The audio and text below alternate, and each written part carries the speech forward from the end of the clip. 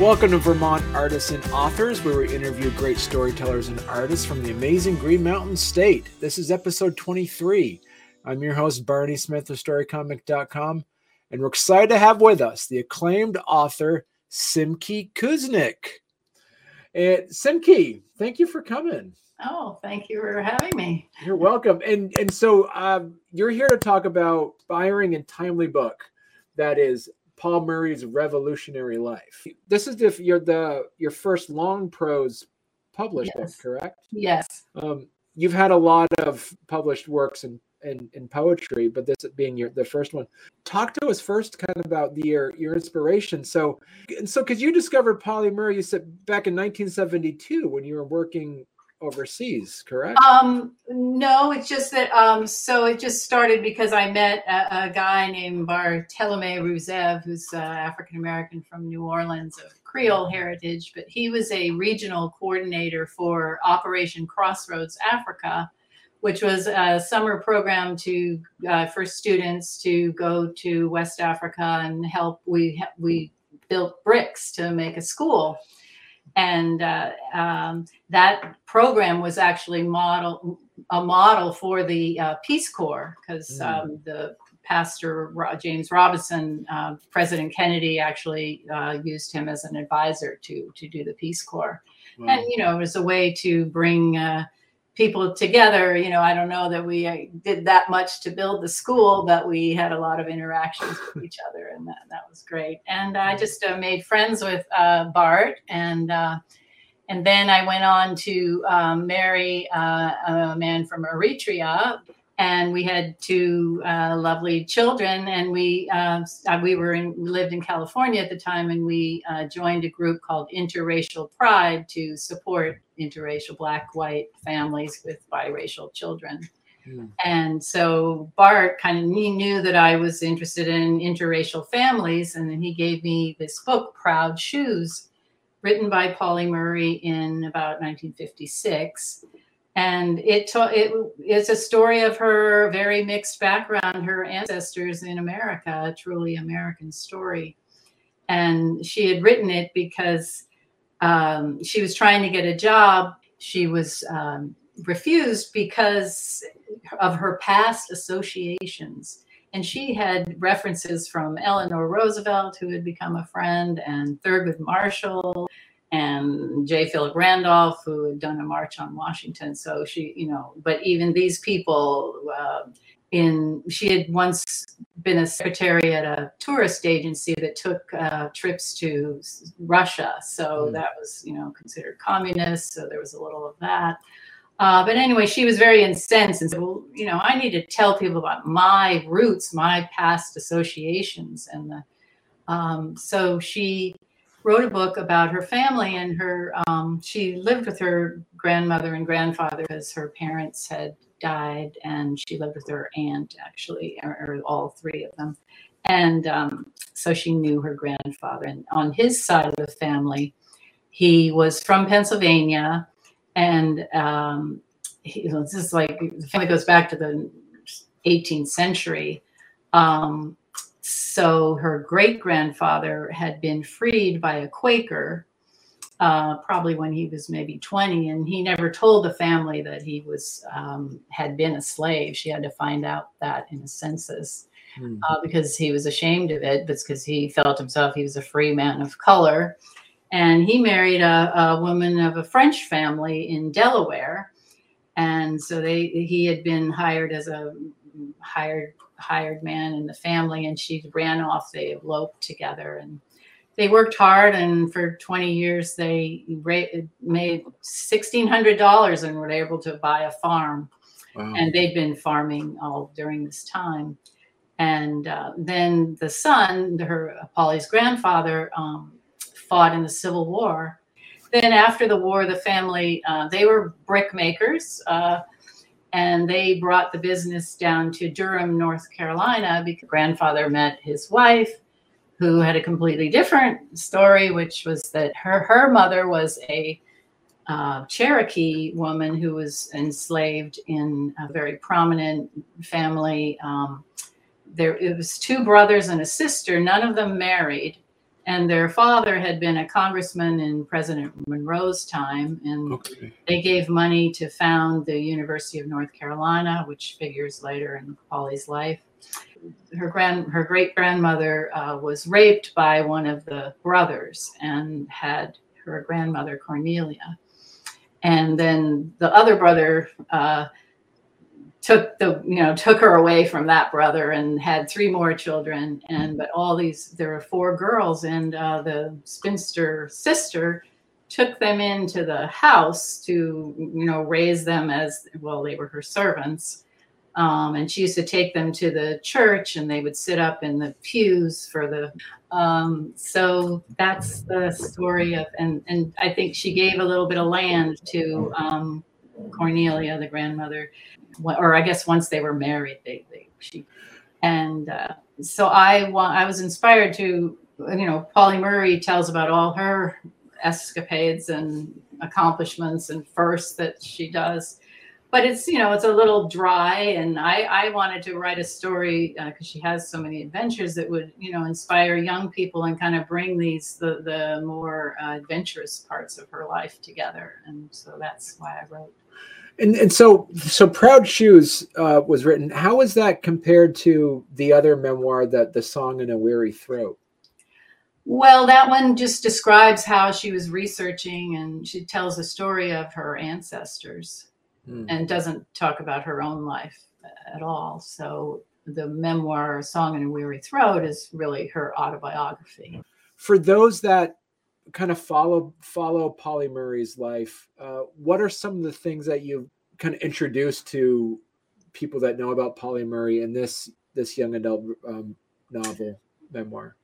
Well, this book is different, from there. There's a documentary on her now, right, by the women who did RBG about Ruth Bader Ginsburg, and that's actually how they learned about Pauli Murray, because Ruth Ginsburg credited Pauli Murray for a briefing about equal rights for women being in the 14th Amendment. A lot of books go into her life, but don't really include the ancestors. And then she rode the rails train like a hobo one time.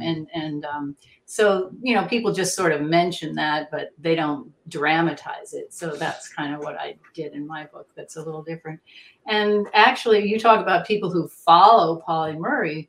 But when I was writing the book and trying to get it published, really about 10 years ago, I would give it to editors, some African-American editors, even at, good publishing houses, said, wow, this is really an interesting story, but no one's ever heard of her. So I couldn't get it published. And so just recently gave it to Rootstock Publishing. I pitched it, and it's a nice, small, independent publisher in Vermont, which you know about. And so Stephen Mitchell said, oh, my wife knows about Pauli Murray because she's a feminist from way back. And she knew that Pauli Murray helped found the National Organization for Women.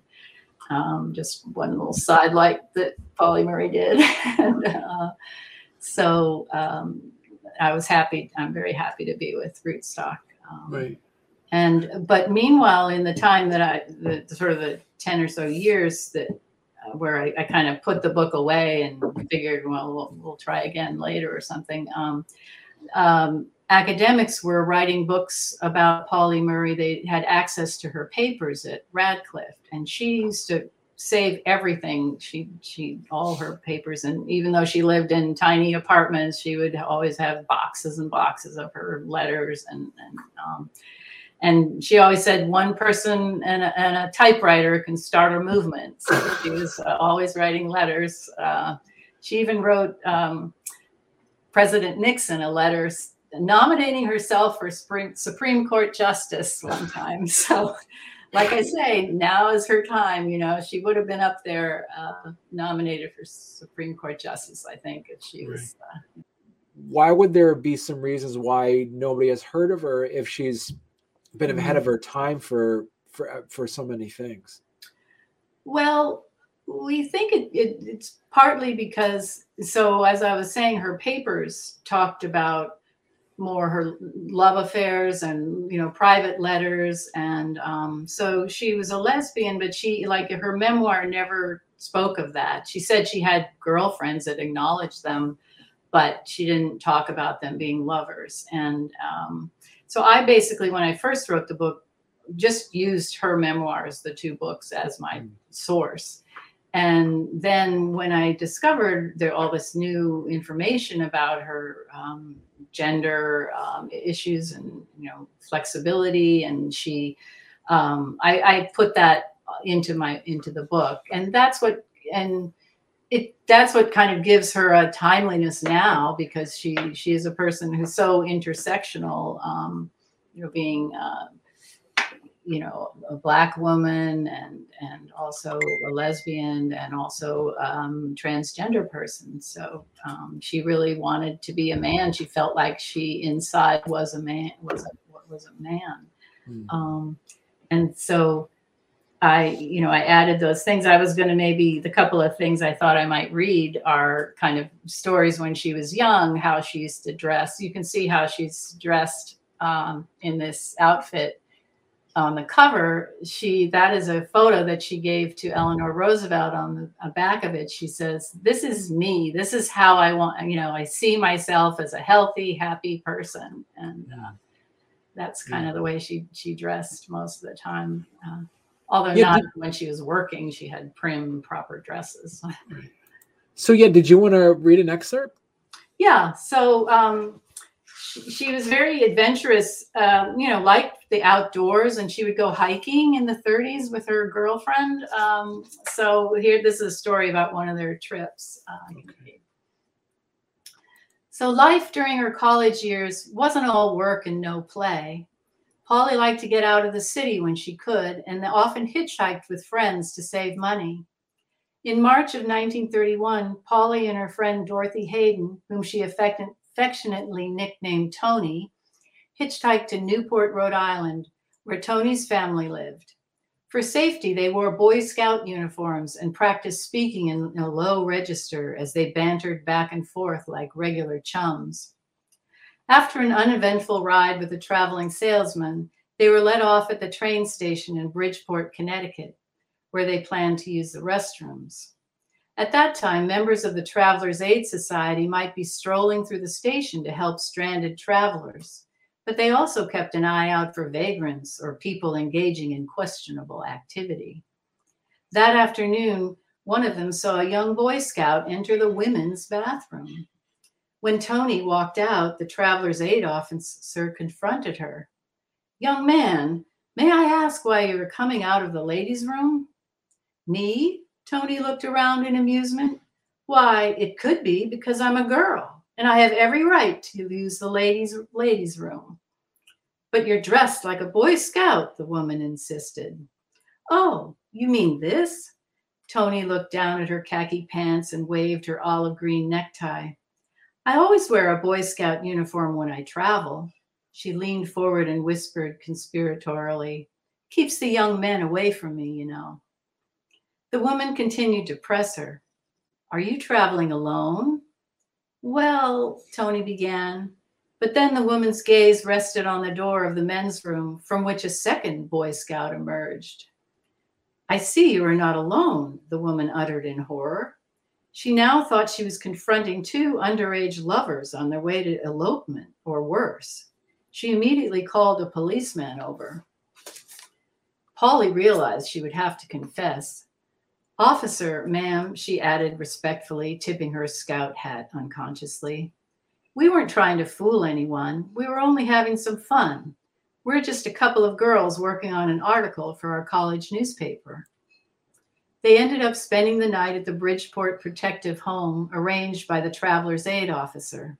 In the morning, they had a hearty breakfast of pancakes and bacon and proceeded on their way. Pauli kept a scrapbook of her road trips, which she titled Vagabondia. Their escapade was written up in the Bridgeport newspaper, the story headlined, "Slip Brings Halt to Tour of Two Girls." In her scrapbook, next to the news item, Pauli pasted another story about a girl who always dressed like a boy, whose mother did not discourage her.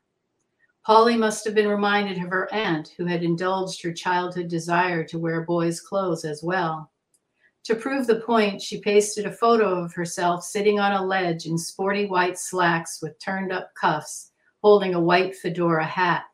She titled the photo, "The Dude, 1931." Because as you were saying earlier, this was kind of a work in progress for a lot of years for you. Mm-hmm. Were you always going to make it a YA novel, a young adult novel? Or was that something that evolved into deciding to make it into a young adult novel? I think it was my intention, but I think it's for anyone to read. So, and it's funny because some people or some, I think, my Kirkus review actually was featured in their monthly newsletter. So I got a nice review, but also they featured it, and they didn't put it in the young adult section. They put it under indie books. So it's kind of up to whoever reads it. But someone else said, well, my aunt was the first reader, and she was the one actually said, you've got a lot about women here. Are you sure she wasn't a lesbian and you should be talking about that more? And so later I did. But this time when she read it again, she said, gosh, I just wanted to learn more about her. And and one of my blurbs said that it was like a primer to introduce you to Pauli Murray. But, there's a lot more to know. You can't write it all kind of in one book, and not a sort of a dramatic book like this. It would have been too long. Right. How much did you have to kind of trim out and cut out? Was there a lot of stories that you kind of wish you put in that, maybe your beta readers or the editors like, it's getting too thick? So no, I just kind of tried to take the most dramatic stories. Now, she actually was married for a month or so. It didn't work out very well. And I could have gone into that, but I thought she doesn't talk about that very much and wasn't really proud of that episode in her life. So I just dropped, I didn't write about that. Okay. There's a lot about how she's doing research. That's not very dramatic. So I didn't, or how she wrote all those briefs and, but the fact that when she was at Howard, you can go into some of the first, she was, one of about 4 women at Howard Law School. And how she got in, she was working, she did a lot of work as an activist, in the 30s. And she was trying to raise money for a man named Odell Waller, who was up for murder he was a black man in the South who was accused of murdering. Well, he did kill the owner of the land he was sharecropping, and the man was trying to steal his crops or the land, and they had an altercation. And so she was trying to raise money for his defense. And Thurgood Marshall was in one of the halls where she was talking, and he took her aside afterwards, said, well, your arguments are so good, you should apply to law school. And so she, or come to Howard, basically, where he taught. So that's how she got to go to Howard. So talking about putting on like your author hat for a second, what were some of the challenges or differences that you noticed between when you sit down and write your poetry as compared to writing prose? Well, poetry has to just come out from inside of you, I think, where you have an observation, and it's using the most spare language that you can. And so I think my transition to writing this book was more about trying to write a sort of a coming of age novel. And I failed at that. I never was really able to either achieve enough objectivity to figure out or where to go in on the story. And I just was too close to the material, I think, to make it resonate for a larger audience. So this was a way to actually, in a way, to practice writing about something that was just outside of me. The plot was always there. I'm not that great at making things up. So I guess I like the genre of a biography. And so it wasn't that hard. It's funny. I was working, I was getting actually my undergraduate degree and my MFA about, I went on. So this was all while I was working. I used to do 2 classes a semester, or 2 nights a week for years. It takes a long time. And I was saying, well, how did I ever find the time to write this? Like,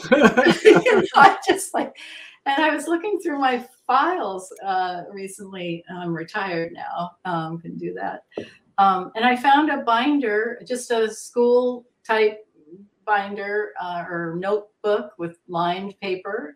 And what I did was I would just take a chapter and I would just rewrite it with dialogue and action. And, so there's a lot in there. When she would make an observation, I would put that into dialogue and find a way to make a scene out of it. So that was my process. What were some of the skills you had from being a poet, from writing poetry, that translated easily for you to writing, that you said, oh, I'm glad I knew how to do this ahead of time? Yeah, I think with poetry, I'm very sensitive to rhythm. Okay. And how the words really sound as they're read aloud. And I'll rewrite a sentence that's perfectly factual, but if the rhythm isn't there, I'm going to change the words because I want it to sound like real speech, or that if I'm reading it aloud, I'm especially with poetry, I'm very strict about the grammar. I'm not one of those free verse types, where everything's kind of chopped up. If there needs to be a comma and I want you to pause there, I'm going to put a comma in.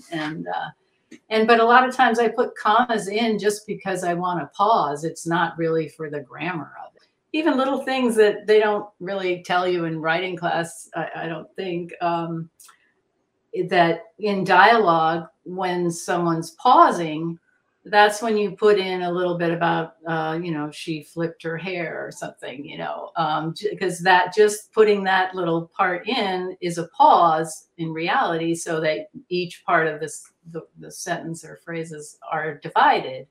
And, that's just a little trick of writing, I guess. Right. What would be your advice for people who say, hey, you know what, Simki, I got a book. I got a book together. What do I do with it? Did you, recommend self-publishing, looking for an agent, or going into like a hybrid house, kind of like what Rootstock is? What would be your suggestions for those that wrote something up already? It doesn't hurt to try to get with the bigger publishers and just query them. But I felt, and probably if I had a little money to pay for it. So, maybe you could even do a GoFundMe to pay for hybrid publishing. But I don't feel there's anything wrong with putting a little bit of your own money into it, because just the way the book publishing business goes now, Right. I think it's okay to sort of figure out a hybrid way to publish your work. And you've just got to, I don't know, if it's meant to go there, then it will. But the thing is, I think it's much better now that this book came out now than if I had done it before, because Right. people are aware of Pauli Murray. Right. This book just got picked up, and I'm sure Samantha Colbert of Rootstock, she sends out e-blasts to booksellers and everything, but I noticed it was picked up by the Journal of Blacks in Higher Education as a notable book to read. And, it's right up there with a book about W.E.B. Du Bois. And, I just don't know if that would have happened 10 years ago. Right. From the first chapter, as you first started writing it, how long was this process take to put together this book? Well, like I said, I don't exactly remember. And, for me, it was just, if I had time, I would just do another chapter, and then my favorite part, and then it was in longhand, so then I would type it up. And then my favorite part is the editing, since I'm an editor. To me, it's really hard to, get that initial, and it's always really bad. It doesn't sound right at all. But then when you put it in typeset form, it starts to look a little better, and then it's just a matter of editing. And so that's kind of my process. So I did those one at a time. There's about 20 chapters in there. So it probably took me 2 years, maybe. This is something that you've wanted to write for a long time. Well, I used to say, I was raising kids. I could never have more than one extracurricular activity at a time. And so I was going to night school when I met my future husband, and I gave it up for 2 years because he was my extracurricular activity for a couple of years. Would that be something that you would recommend to authors and writers too, as well as to do the editing? Well, that depends how confident you are about your actual verbal abilities, I think. But I've always been a good writer and an editor, so I didn't read that. In fact, I was amazed hearing about other people's stories that, Rootstock hardly did any editing, except I do have a story about that. Since I'm a white woman writing about a Black queer woman, the first editor they recommended, and because they recommended a copy edit, of course, and she didn't want to do it because she, as a white woman, she didn't feel qualified to write a book about a Black queer woman. I looked for other editors, but Rootstock, Stephen Mitchell found a very good editor named Sima Stubblefield. And she did we couldn't figure out it was a developmental editing or copy editing, but anyway, it was actually sensitivity editing. Okay. Had to put the language up to date. I can read a little. There's one of my favorite passages. So this is about the great grandmother, the French woman. And okay. So she's farming, and they live in a mixed community. She has a white neighbor, and she's white, and her husband's Black. And so he comes by, grandfather, and Pauli's family would tell these stories. So the family kept a sense of these, kind of the way their ancestors talked and told stories. So they were handed down through the family. And so she says, Grandfather Robert told a story about a white neighbor coming over one day and saying, "Ain't Sari," her name was Sarah, "has any of those no accounts round here been stealing your chickens or your pigs lately? If they have, just let us know and we'll take care of them for you."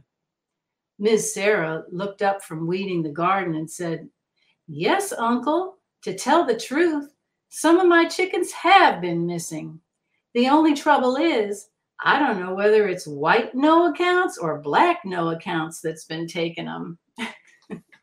So. Wow. And she would say, we're all betwixt and between, getting it from both sides of the fence.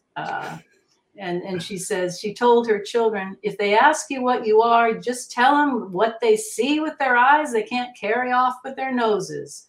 Folks is folks, and they all look the same in the privy.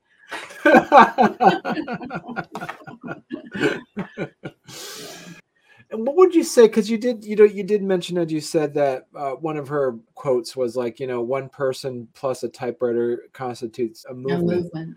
As a young adult novel, what are some of the what's the takeaway that you want folks to come away from after reading Pauli Murray's revolutionary life? Well, I guess just to be audacious about who you would contact to help you or do something that needs to be done. Her friendship with Eleanor Roosevelt started with a letter. I think it was, she wrote her so many, but I think it was about Pauli Murray was trying to get into the University of North Carolina graduate program, and of course they didn't allow Blacks in. And the idea was, well, if there's another school, for Blacks with the same degree, then she'll go to that one. But they didn't actually have a school for sociology, whatever it was, so there was no other school in the area to go to. But so she wanted, I guess, Franklin Roosevelt knew the head of the school, or anything. She wanted him to help with that. So she would write Eleanor Roosevelt to bend the ear of her husband, the president, Right. on various issues. And she just wasn't afraid to. I mean, she ran for office in Brooklyn one time, and she just was never afraid to step out and try something new, and not afraid to be the first and fight for what she believed in. Yeah. So Simki, thank you for getting this book published and allowing people to learn more about Pauli Murray and what she's done. What's the best place to purchase the book if people are interested in getting the book? Well, I would say, you can get it anywhere, but your favorite indie bookstore is a good start, or straight from Rootstop Publishing. They'll send you one if you order it from them. Barnes and Noble, Books A Million, all of them. There's a hardcover that I didn't even realize they were going to do that, but apparently that's for libraries. Okay. So we're hoping that a lot of libraries will find it. Yeah. Cool. Well, thank you very much, Simki. This has been a great experience, and I'm so happy to know that this book is out here, and it's, as you say, it's timely. I can't. Yeah. We didn't get into all her first because that just takes too long. So, but if you look her up, you'll find a whole list of all her firsts. Wow. Yeah, like you said, there's a lot of firsts that she did. She definitely was a trailblazer. So, yeah. So thank you very much, Simki, and look forward to seeing what's coming up next for you too. So. Okay, well, maybe I'll get that book of poetry together. That's right. And you got to come back on the show and talk about your poetry. Sure. Okay. Yeah. All right. Thank you. All right. Thank you.